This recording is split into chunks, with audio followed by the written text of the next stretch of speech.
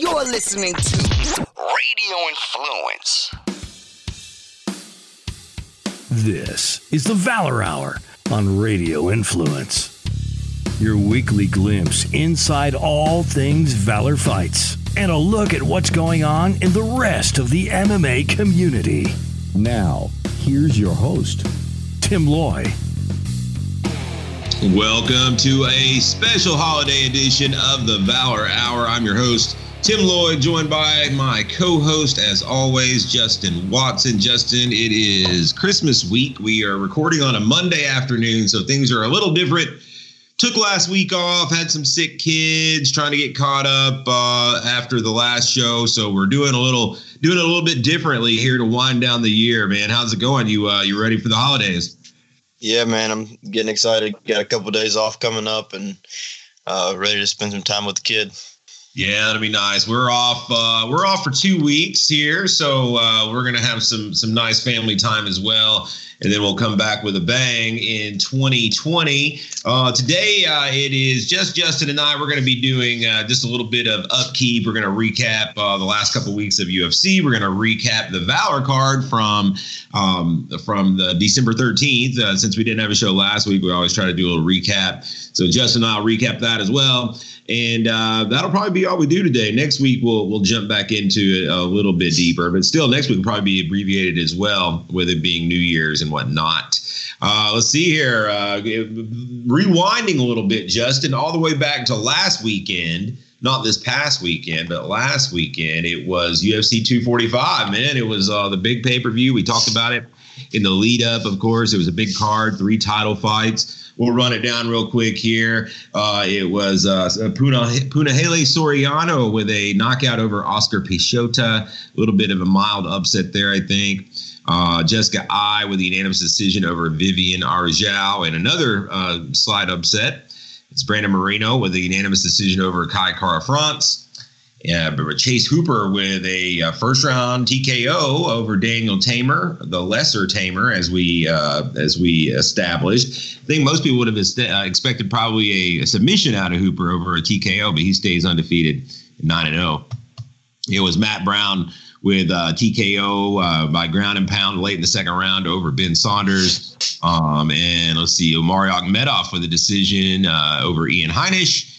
And let's see, we had Irene Aldana with a big knockout over Ketlin Vieira. Man, she knocked her the fuck out. And then rounding out the prelims, it was Jeff Neal with a big knockout over Mike Perry. So it was either knockouts, it was like big knockouts, or it was decisions up and down the prelims. Justin, anything that you came away with? Yeah, like you said, a couple big knockouts. Jeff Neal and the Aldana knockout were nasty. Good win for Matt Brown.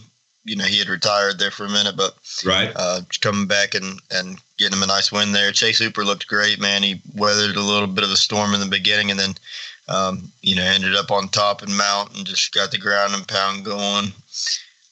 Kid's, I think he's like 20 years old or something. Looks like he would be at home playing video games, but he's out whooping ass. Yeah, no doubt, man. The main card, the pay-per-view, got us kicked off. It was a pretty star-studded pay-per-view, I got to say.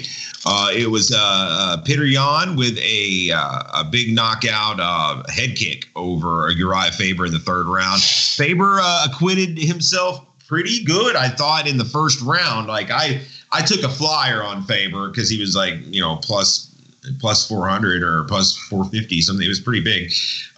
So I took a little bit of a small bet on him just to see if maybe we could catch lightning in a bottle. And after the first round, I was like, well, it's not looking great, but, he's kind of in there. So who knows? Maybe he'll get a scramble and catch a submission at some point, but it got a lot worse for him. In the second round, got busted up pretty good, bleeding profusely, and eventually just got picked apart by Yan. And in the third round, he finished him off and moves to 14-1. It was Marlon Moraes with a split decision win over Jose Aldo in a very, very close fight. I think a lot of people thought Aldo won. Your thoughts on the undercard of the pay-per-view? Yeah, you're right. I just couldn't get the takedown. I thought if he could get a takedown, Yan might be in a little bit of trouble being, a high-level boxer. But he kept the distance and got a nice head kick there at the end. I lost my ass on the Aldo fight. I thought that he won that fight, but Dana White's still talking about giving him a title shot after that. So I guess didn't come off all that bad. First title fight of the evening, it was Amanda Nunes over it was a rematch for her, actually, the Iron Lady, Jermaine Durandamy. And she finished her off pretty quick the first time. And this time, I think a lot of people kind of expected the same, myself included. I didn't think that I lost on this one as well. I took the under 2.5 rounds. And it went all 5 rounds, but it was Amanda Nunes with the unanimous decision. Durandamy just couldn't stay off her back. Couldn't defend the takedowns, fought valiantly, fought hard, but, Nunes just too much. The co-main event, we saw a new champion, a new 145 champion was crowned, a featherweight. King is now Alexander Volkanovski with the 5-round unanimous decision win over Max Holloway. As a slight underdog, I think a lot of people kind of, saw this. I'm not saying everybody. A lot of people were talking about this being a good possibility, though. And Volkanovski looked really good out there. And he's your new champ at 145. And then the main event, it was Kamaru Usman with a late knockout, TKO, I guess, over Colby Covington, who drops to 15-2. It was a war. I mean, they really both, slugged it out. Both fought very well. A lot of people thought that it was a bit of an early stoppage, and that Colby, if I'm not mistaken, I think I saw that Colby was ahead on the scorecards maybe at that point. Personally, I thought Usman was winning the fight, but, I'm not a judge. You are. What are your thoughts on these, on the 3 big ones? This is very much a top heavy, pay-per. I thought the whole pay-per-view card was pretty solid, I guess, name value wise, but, they definitely were promoting these 3 title fights. Yeah, for sure. Amanda Nunes, it looked like she was, Durandamy was getting the better of her on the feet, and she basically just did what she had to do.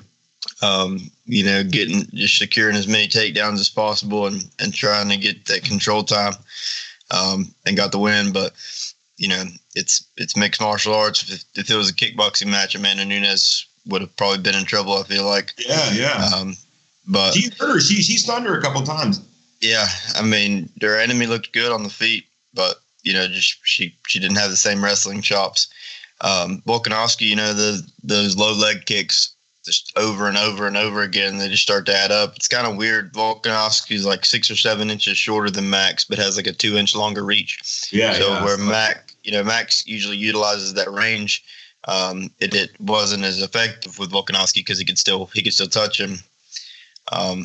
Big win for New Zealand there. Colby, he was ahead on the scorecards. I think 1 scorecard had Kamaru up and 2 had Colby up. And then I believe Colby was winning the early part of that 5th round, which is what it was coming down to. Then I think he broke his jaw in the 2nd round or something, so tough as hell to keep fighting through that. The stoppage was quick, but I mean, he wasn't going anywhere. It was just gonna be more of the same. But he may have been able to get out of there and get a decision, which would have probably helped his claim for a rematch sooner than later. Sure. But getting stopped makes that a little harder. But it was a hell of a fight, man. Both of them, 0 takedown attempts through the whole fight, which is kind of what I expected, but I think most people would have thought that it was going to turn into a wrestling match. But a lot of times it's what you have. When you have 2 high-level wrestlers, they just end up staying on the feet.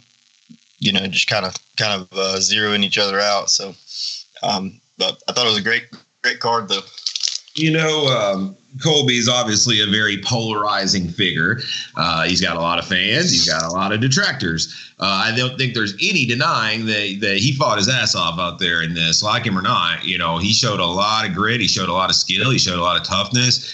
Like you said, his jaw got broken, I believe, about his 2nd round sounds about right. And my wife and I were watching, and we noticed that he's kind of like pawing at it a lot. He was kind of like holding it almost. And we're like, something seems seems like he's jacked his face up or something, because he was I don't know if you noticed, he just seemed like he was constantly just kind of like holding it for that second, third round. And then about the fourth round comes around, it's kind of a known quantity at that point. It is broken. And, with the power of the interwebs and TV and phones and shit, the other corner had found out that it was broken by the fifth round.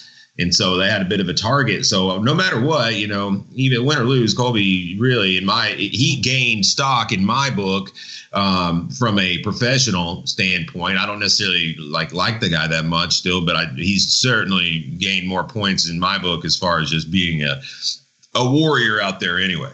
Yeah, what really surprised me is that the chants in the crowd were overwhelmingly for Colby. It seemed like it. Yeah, I mean, that was all you could hear was drowning out everything else was Colby chants, and I definitely wasn't expecting to hear that. Right.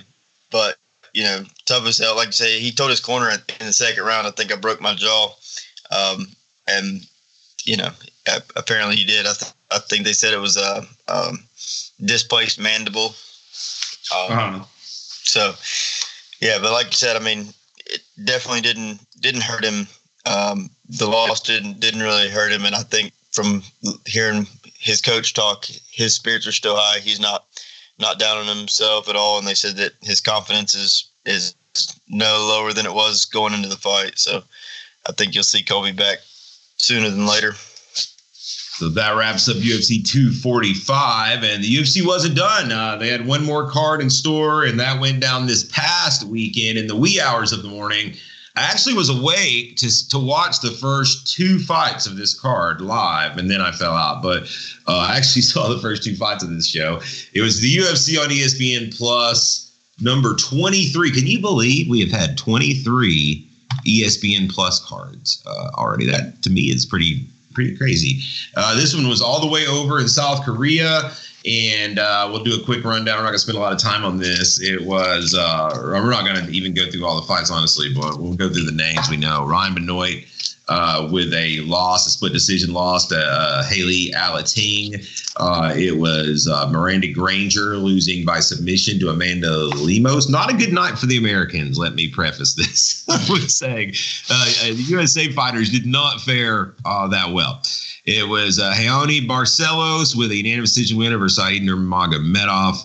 Alexandra Pantoja with a big knockout over Matt Schnell, but they were really going at it. I mean, that happened late in the first round, but Schnell was in the fight all the way till he was out.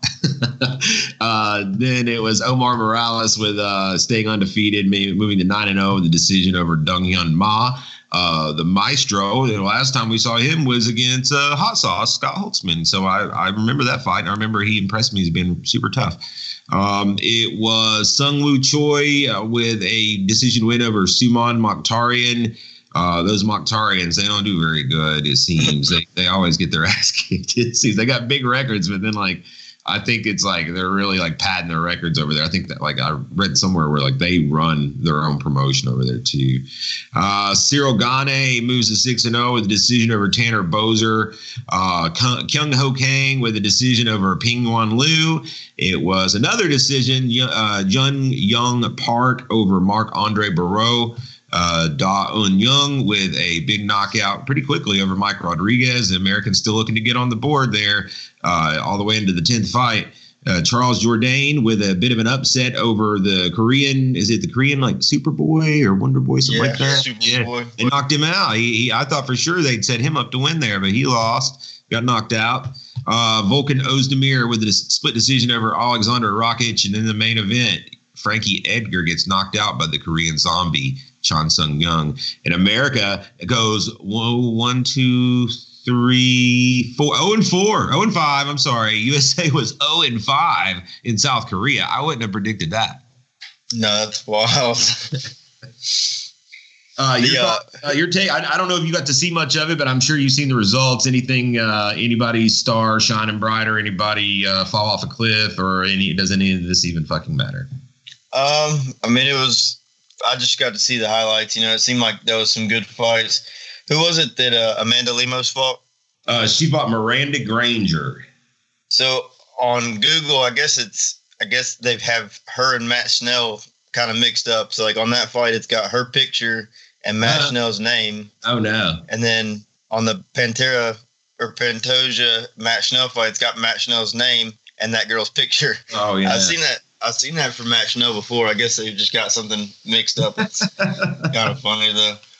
Maybe it's because he fights at like 125, 135 pounds. Yeah, but yeah, I think Korea, the Korean fighters only, I think they went like 7-2 or something like that. So like you said, not a great night for the Americans, but it was a good showcase for Korea being down there. You know, tough loss for Super Boy or whatever his name is, but for the most part, most of them, you know, went in there and handled business pretty well.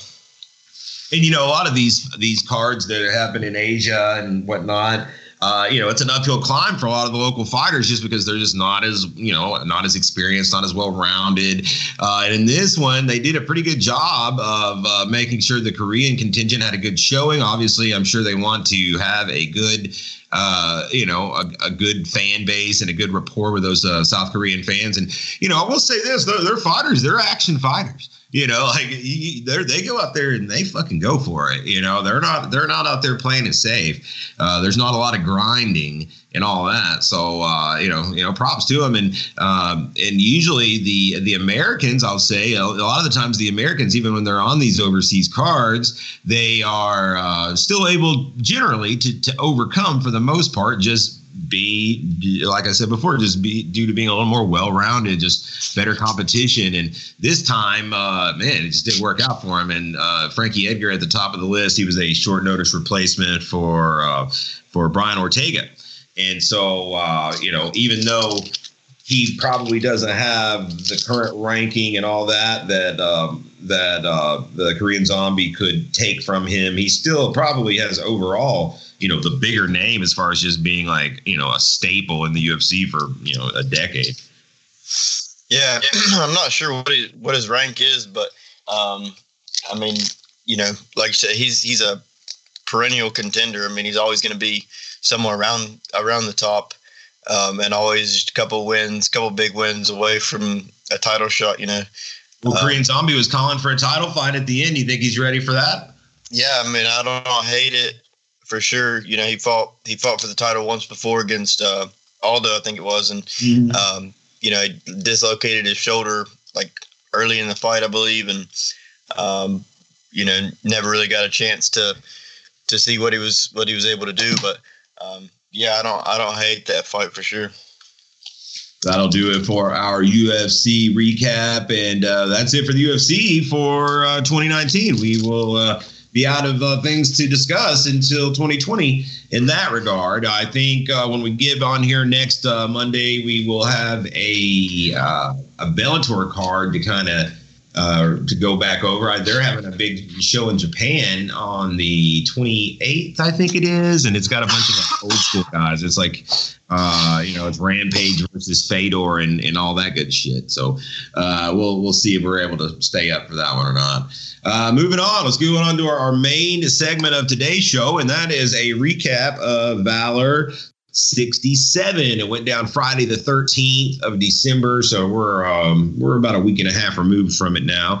And it was at the world famous Cotton Eye Joe, an amateur showcase, if you will. And we had a lot of fights, a lot of newcomers, a lot of young blood, and a lot of action, man. This was one of those fun ones. I really had a good time at this card, I got to say. We ran a live stream on Facebook for this one. So if you want to go back and check that out, you can go to the Valor page and look in our videos, and it should be not buried too far down, I would think, just a week and a half past the fact, and you can check it out. You can watch all the action, and there's a lot of good action. We'll start with our early prelims. It was a lot of Muay Thai action. It was the young Tyler Jones moving to 3-1, I believe now, with a win over Billy Eady. And Justin, as we go through these, we'll recap our picks panel as well, because this was the last show of the quarter for the picks panel. Going in, Mr. Greg Hopkins had a 3-point lead, if I'm not mistaken, over Billy Swanson. Let's see. I believe you're right. He had a 3-point lead over Billy and a 5-point lead over Jeff, is how I think it was. It was 2 over Billy and 5 over Jeff. 2 over Billy, 5 over Jeff going into the card. So it was Tyler Jones, young Tyler Jones from Cockers Martial Arts. Kid we're high on, a guy that we've been seeing a lot this year. Keeps it rolling with a late stoppage over Billy Edey. I want to say that we got to the 3rd round on that one before Billy finally succumbed. But, Billy looks like he's got some potential too. Kid's built pretty good, just needs to get in the gym and train, and, he'll improve. These are juniors. They're not of age yet. Your take, Justin, and also how the picks panel went. The picks panel went unanimous for Jones on that one. I thought he looked really good. Those junior kickboxing matches. It's a great opportunity for younger fighters to get a little bit of exposure and kind of get their feet wet and get the jitters out before they make the transition.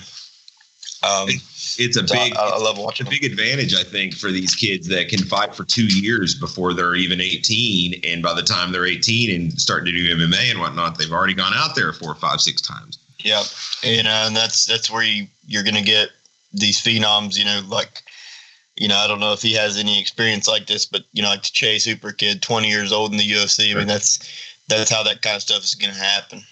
Well, Chase Boutwell is a good example. We saw Chase before he ever turned 18 coming out and doing juniors kickboxing, and now he's a pro, a very young, he's gone pro probably before he can drink. Yeah. So yeah, it's a good move if you're able to do it. Moving on, we had 145-pound Muay Thai action. It was Chris Weathers versus Kai Bishop. A couple more young greenhorns. It was Kai Bishop representing Ascension MMA, getting it was either their 2nd or 3rd round stoppage over Weathers. The headgear really bothered Weathers. You could tell we had a late change of plans on whether or not to use that. We ended up using it, and that said, Kai Bishop, still very good, very composed, well-trained, skilled, and I look forward to seeing what he does next. How did we shake out on that one? Greg went with Weathers, so he dropped one there. Billy and Hobbs both went with Bishop.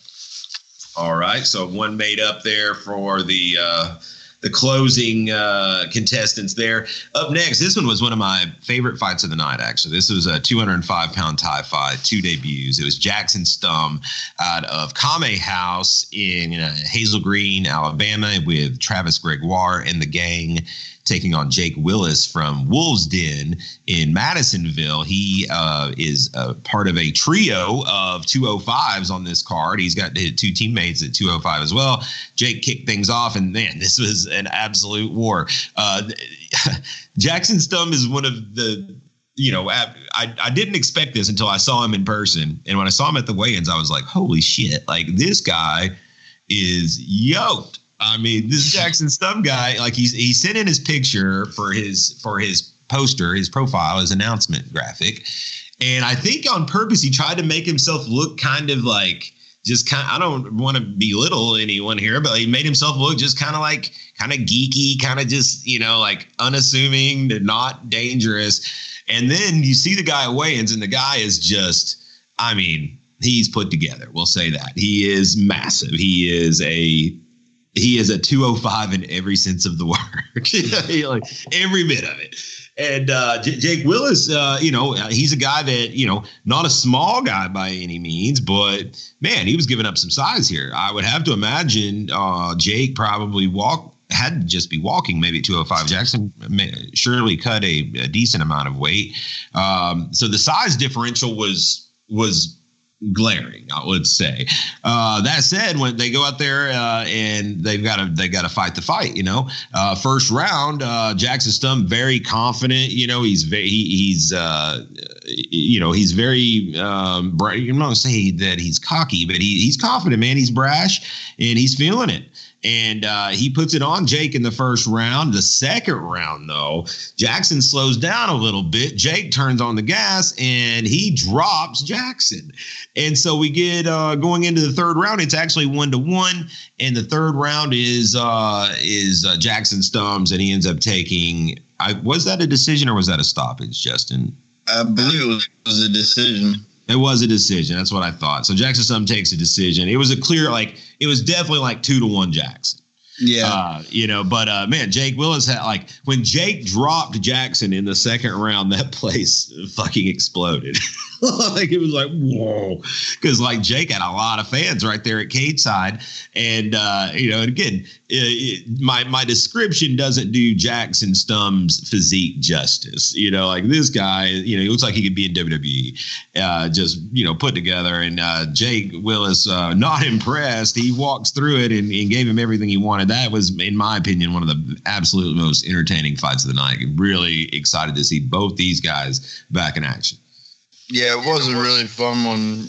Like you said, Stump, I think he is kind of nerdy. He had the Princess Leia buns. Yeah, he did.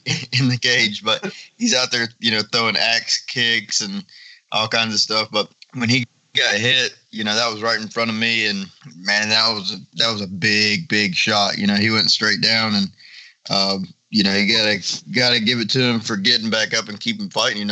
He got a lot of people would have called it quits there. But that was definitely a fun fight. All three panelists got that one wrong. Oh, all three panelists got that one wrong. We owe Jackson Stum an interview. Maybe we'll get him on here next week for our last show of the year. Something tells me that would probably be entertaining. Moving on, 2 more debuts in lightweight Muay Thai. It was Cole Coffrin making his debut out of the Iron Fist Dojo in Smyrna, Tennessee. My buddy Mike Ely, good to see those guys again. We hadn't seen those guys probably in about 4 or 5 years since they've been on the scene. So they've got a young buck, Cole Coffrin, 18 years old, taking on the debuting Joseph Hishmeh from Shield Systems, another one of their young bucks they had. And, these guys both put on a great fight. It was close throughout all 3 rounds, but it was Joseph Hishmeh who got the clear-cut unanimous decision and starts his career off at 1-0. And I'm sure we'll see Cole again soon. I've already talked to his team, and he's excited to get back in there. Your thoughts and also the panelists' picks? Yeah, it was a tough fight. Hishmeh, he looked good as, he kind of looked unassuming as well, and yes, I feel like he proved some people that not to judge a book by its cover, maybe. But Greg and Hobbs both got that one. Billy dropped that one. All right, so that we're back to where we began on the standings. Is that right? So yep. 2 up still, right? All right. Up next is bantamweight action Muay Thai females, and this was a good one. It was Elizabeth Sakarsis from Core Combat in Louisville, Kentucky. First time hosting them. It was great having them down. Hopefully get them down some more. She fought Dana Callis from Ascension in Atlanta, and it was Callis getting a unanimous decision victory over Sakarsis, and it was a well-fought battle by both ladies, very technical. Excited to see them both back, and I believe Dana, there's a good chance we'll see her doing MMA. It was a good fight. Both of them, pretty technical, just back and forth. All 3 panelists got that one, though, for Dana. And then rounding out that segment of the card before we went to break, it was one I was excited for. It was a 170-pound Muay Thai fight, and this one was interesting because it was Emery Norred out of Blaylocks coming in, and he was 4-1 in MMA, but it was his first time doing Thai against a very experienced Thai fighter in Zach Fox from the Lee Kickboxing Academy in Beattyville, Kentucky. Zach coming in with a record of 8-5. In Muay Thai, had not fared well in his brief ventures into MMA early in his career. Now he strictly does Muay Thai fighting. So a big challenge for Emery in his first Thai fight. And he went all the rounds, but ultimately Zach Fox just too much in getting all the, well, actually, now that I think about it, they called that a split decision now. I had that all the rounds for Zach Fox personally, but but Emery still made a good accounting of himself in there. Fox just with that left high kick was just landing, all night, and it's one that kind of oohs and ahs the crowd, which certainly helps with the judges as well. Yeah, I had Fox on that one too, but I was impressed with Norad. His durability, and he was still coming forward. He wasn't backing down, even though he was obviously pretty outclassed in that style. I mean, that's all Zach Fox does. So for that to be to debut against somebody like that is no easy task. And Emery Norad, I think he made a good count of himself. I don't know that how interested he is in doing more kickboxing, but all that stuff it helps with his MMA career too, just getting the experience and getting in there and getting some different looks and stuff. So it was a fun fight. Billy and Hobbs dropped that one, and Greg adds 1 point to his lead there, taking Fox. Okay. And man, Fox to me looks like a guy that's getting real close to being, making that jump, I would think, to the pros, huh? Yeah, I think so. There's not a huge contingency of pro Thai fighters out there, I don't think, but right. Maybe he may be doing some traveling overseas before too long. Up next, it was shifting gears a little bit. You got to come over and enjoy this next one over at our table because you didn't have to judge. It was 170-pound combat jiu-jitsu, slap grappling, as we affectionately call it here. And it was Claire Alvarez from Kame House taking on KMAA's Rebecca Alcorn. Alcorn, I should say. It's Alcorn. Anywho, this ended up technically being a time limit draw. We went 10 minutes and never got a submission, but very dominant performance by Rebecca Alcorn, who had great position the whole time and hammered away at slaps. Just never could cinch up a submission. Claire did a good job of at least defending the submission there, but she took a lot of slaps. Yeah, if that would have been a decision, it definitely would have been Alcorn's fight, but submission only. So we just got 10 minutes of top control from Alcorn, and it was pretty dominant. Just couldn't get the submission there. Greg and Hobbs went with Alvarez, and Billy went with Alcorn, but nobody gains a point on that one. No points. Now we get to the MMA, and this next one was a fun one. I was looking forward to this one, and it was middleweight. 185 pounds. It was Anthony Rogers coming in from Cleveland against Tommy Waller, making his debut out of Knoxville. Two independent fighters going at it. And so when you get that, a lot of times you get just a kind of a wild melee of a brawl, and that's what we got. The fists were flying, and this one only lasted like 28 seconds, but it seemed like a lot of action in the 28 seconds, a lot of wild fists flying. A big uppercut from Tommy drops Anthony Rogers, and then the blood started flowing. And up until that point, Mark Laws had a pretty uneventful evening, but we got probably more blood in this one than we got in just about any of the other fights. It was a gusher from Anthony Rogers. Tommy Waller ends up getting a submission. Was it a guillotine, I believe? One of the only submissions of the night. He ended up getting submission of the night. And Tommy kicks his MMA career off with a win, 1-0. For the Dunkin' Donuts man, Tommy Waller. So your thoughts and the panel's take. Bro, Tommy Waller does not look like he's going to be stepping into a cage to fight. And when the bell sounded, he went straight across the cage and just blasted that dude in the nose so hard. He's a very sweet young man. You would not expect it. No, totally not what I was expecting.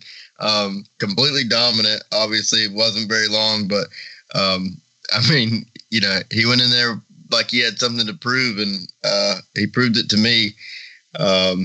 Greg took him on that one. Billy and Hobbs dropped on that one, going with Rogers. So that puts Greg back up one. All right, and Tommy, it looks like, is going to be back in March, so we'll see what March holds for Mr. Waller. Moving on to another fun one, man. This was 205 pounds MMA. It was Neil Gray representing the Spartan Academy in South Carolina, taking on CJ Talent of the Wolves Den in Madisonville, the second of their contingent to fight. And this one was a crazy one. This had a lot of scrambles, a lot of back and forth, a lot of reversals in position. Neither guy could really just lock the other one down, and it ended up being Neil Gray getting the win by decision, I believe, over CJ Talent. Did he get him out of there in the third? I can't recall, but I know that it was a good, entertaining fight that had good moments for both guys. Yeah, man, that one was a tough one to judge. Totally, it was more of what you would expect to see from some smaller guys with all the scrambles and stuff, but it was a fun fight. All three panelists dropped that one with talent. Moving on, we had a short notice replacement fight here.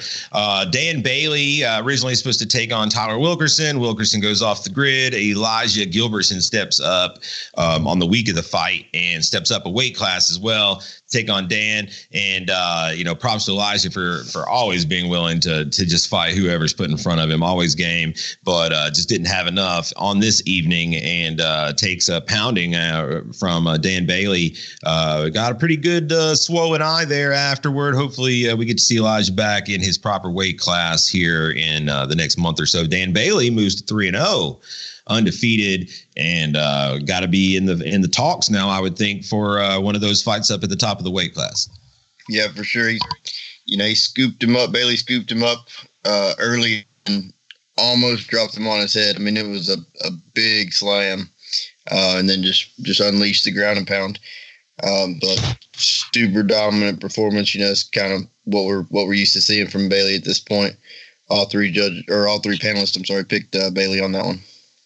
We shifted gears back to Muay Thai on the next one. It was another kind of late fight that came together for two guys that were both originally on the card. So it wasn't like either guy wasn't training to fight, but they were training to fight different guys. Anthony Rodriguez originally to face Andrew Temple. Temple was out on the week of the fight. And so Anthony Rodriguez ended up taking on Jalen Harper. Now, Jalen Harper is supposed to face Daniel Gary from the Goon Squad, who pulled out on the week of the fight. And so we ended up putting these two guys together. Now, in fairness, Rodriguez was preparing for a Thai fight, whereas Harper was preparing for an MMA fight, had to shift gears to do Thai. However, he had done Thai before. So, he was 1-0 in Muay Thai coming in. Anthony Rodriguez technically making his debut in Muay Thai has had a shift in camp. So the first time we saw Anthony Rodriguez, he was more or less an independent and training with this team Boca, which I don't even think is a thing anymore.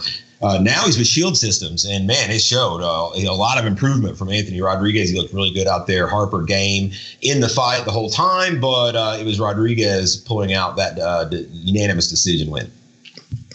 Yeah, I'm familiar with Harper, but didn't know Rodriguez, so I was really surprised and very impressed with Rodriguez. All the panelists went with Harper on that one. Well, the first time we saw Rodriguez, he did MMA, and he fought a teammate of Jalen Harper's and Anthony Bryant, and he lost. Okay, so I think that was probably where the panel's bias came in. Yeah.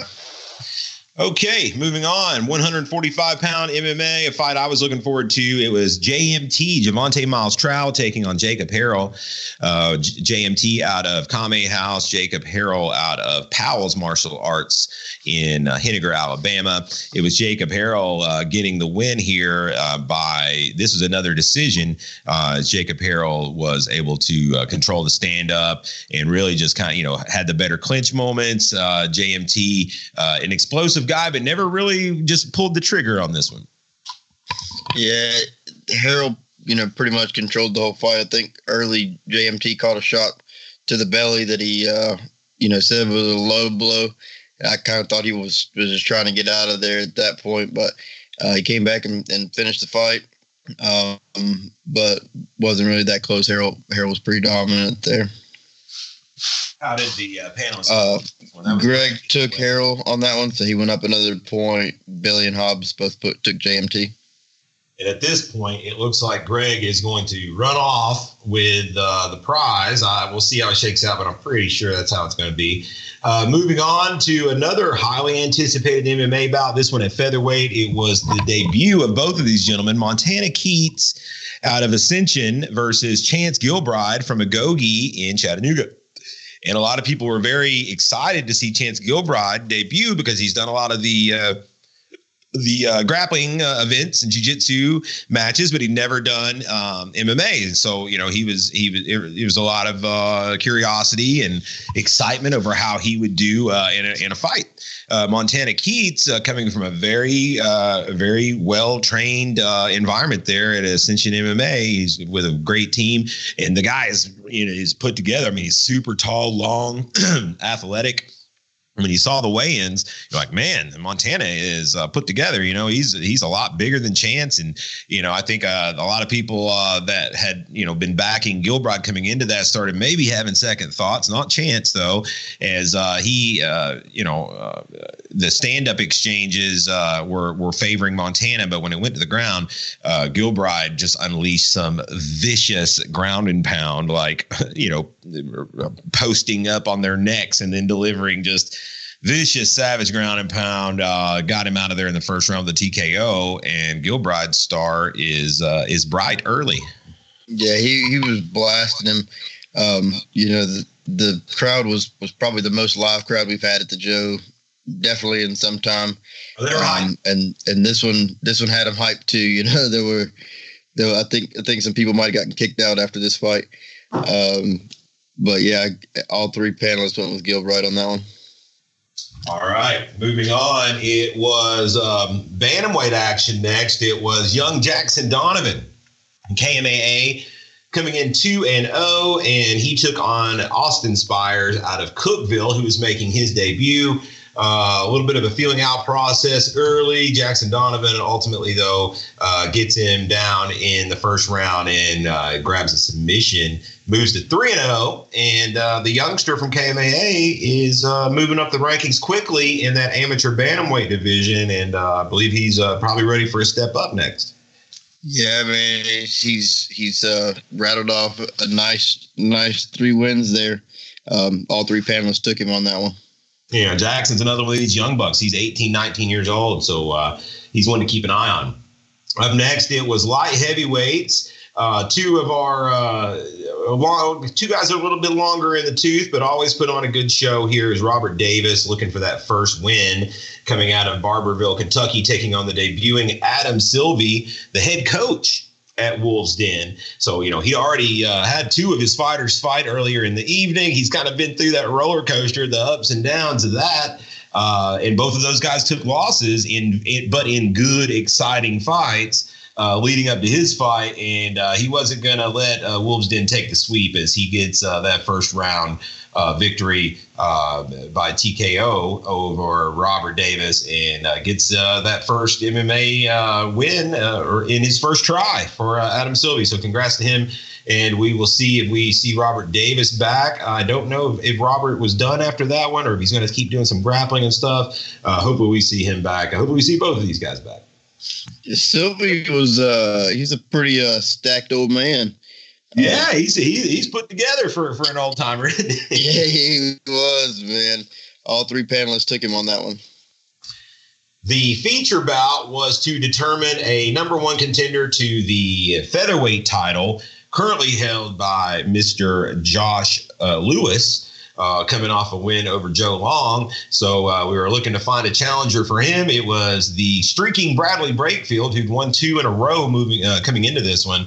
2-1 out of the Goon Squad, No Mercy MMA in Union, South Carolina, taking on the Russian phenom, Alex Russian DNA Pergande, 18 years old out of Nashville MMA. He's a guy that we've hyped up on this podcast a lot. Come into this one at 2-0 and off of a win over Andrew Sturdivant and Saudi Daisy a couple months ago. And, Brakefield, from what I recall, may have dropped him in the early goings, but after that, it was all Pergande who ended up getting Brakefield out of there in the first round and becoming the number one contender. Yeah, thought it might be in for a surprise there. Brakefield caught him with a right hand, just right on the ear early in the fight, and dropped Pregande. But it didn't slow him down. He got back up, and once they got to the ground, it was all she wrote. You know, Pregande was very, very dominant there. All three panelists took Pregande on that one. You think Pregande and Lewis is a competitive close one?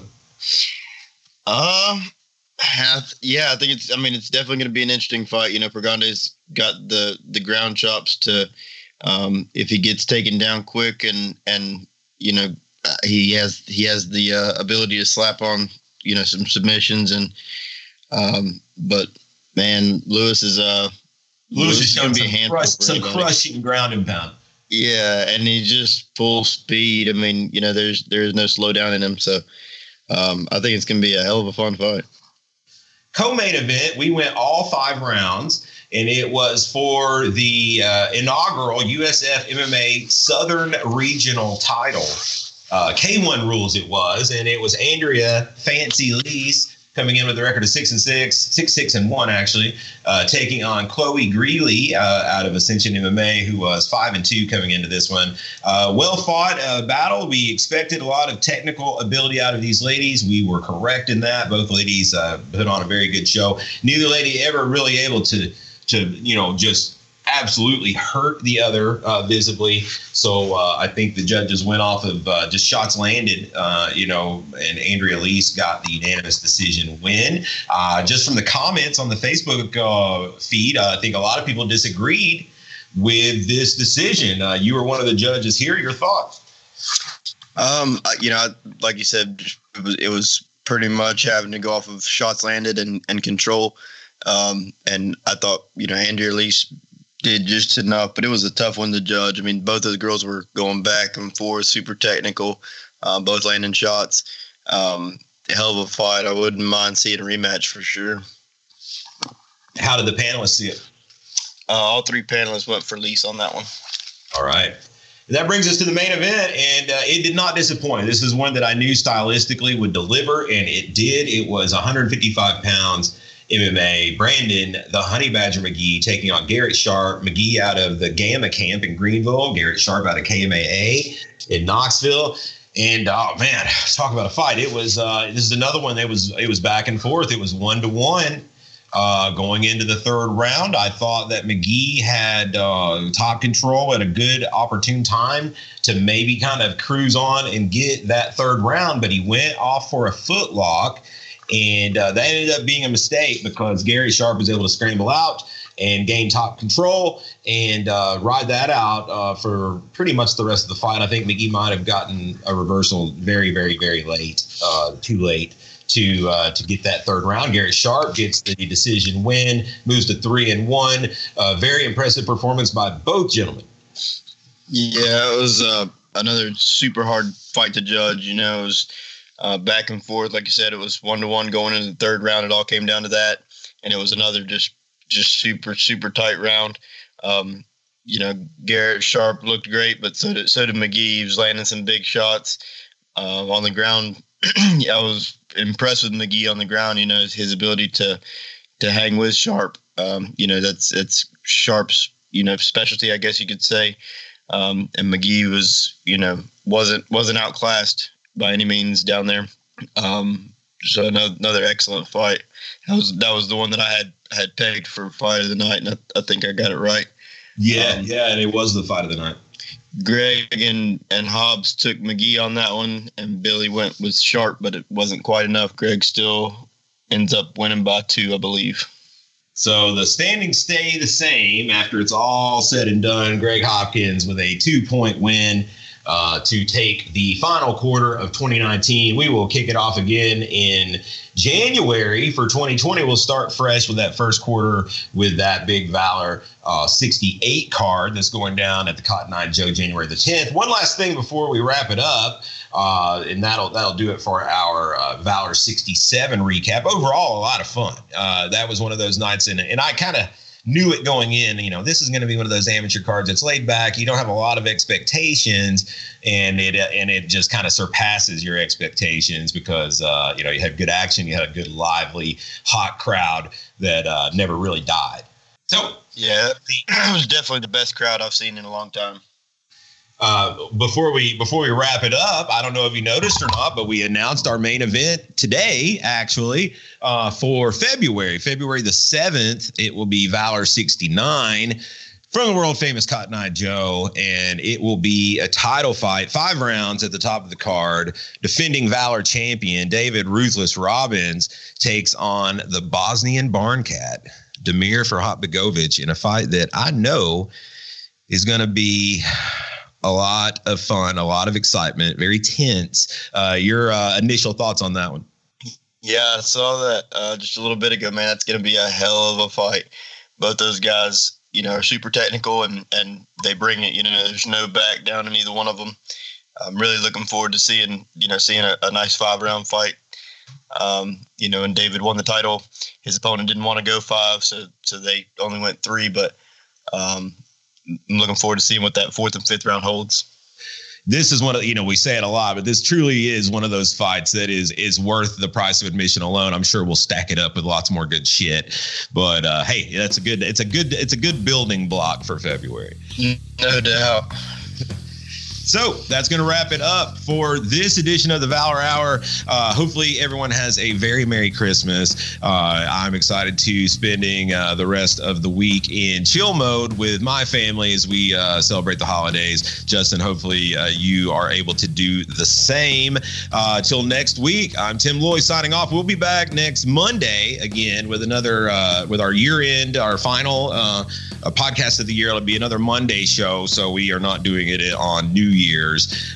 So until then, once again, make sure you share this thing, like it. Let's keep spreading the word. We've got a Facebook page as well, Valor Hour Podcast. Go give that a like and share. You can vote for our year-end awards through links that you'll find there as well. Till next week, signing off. Valor Hour, we're out.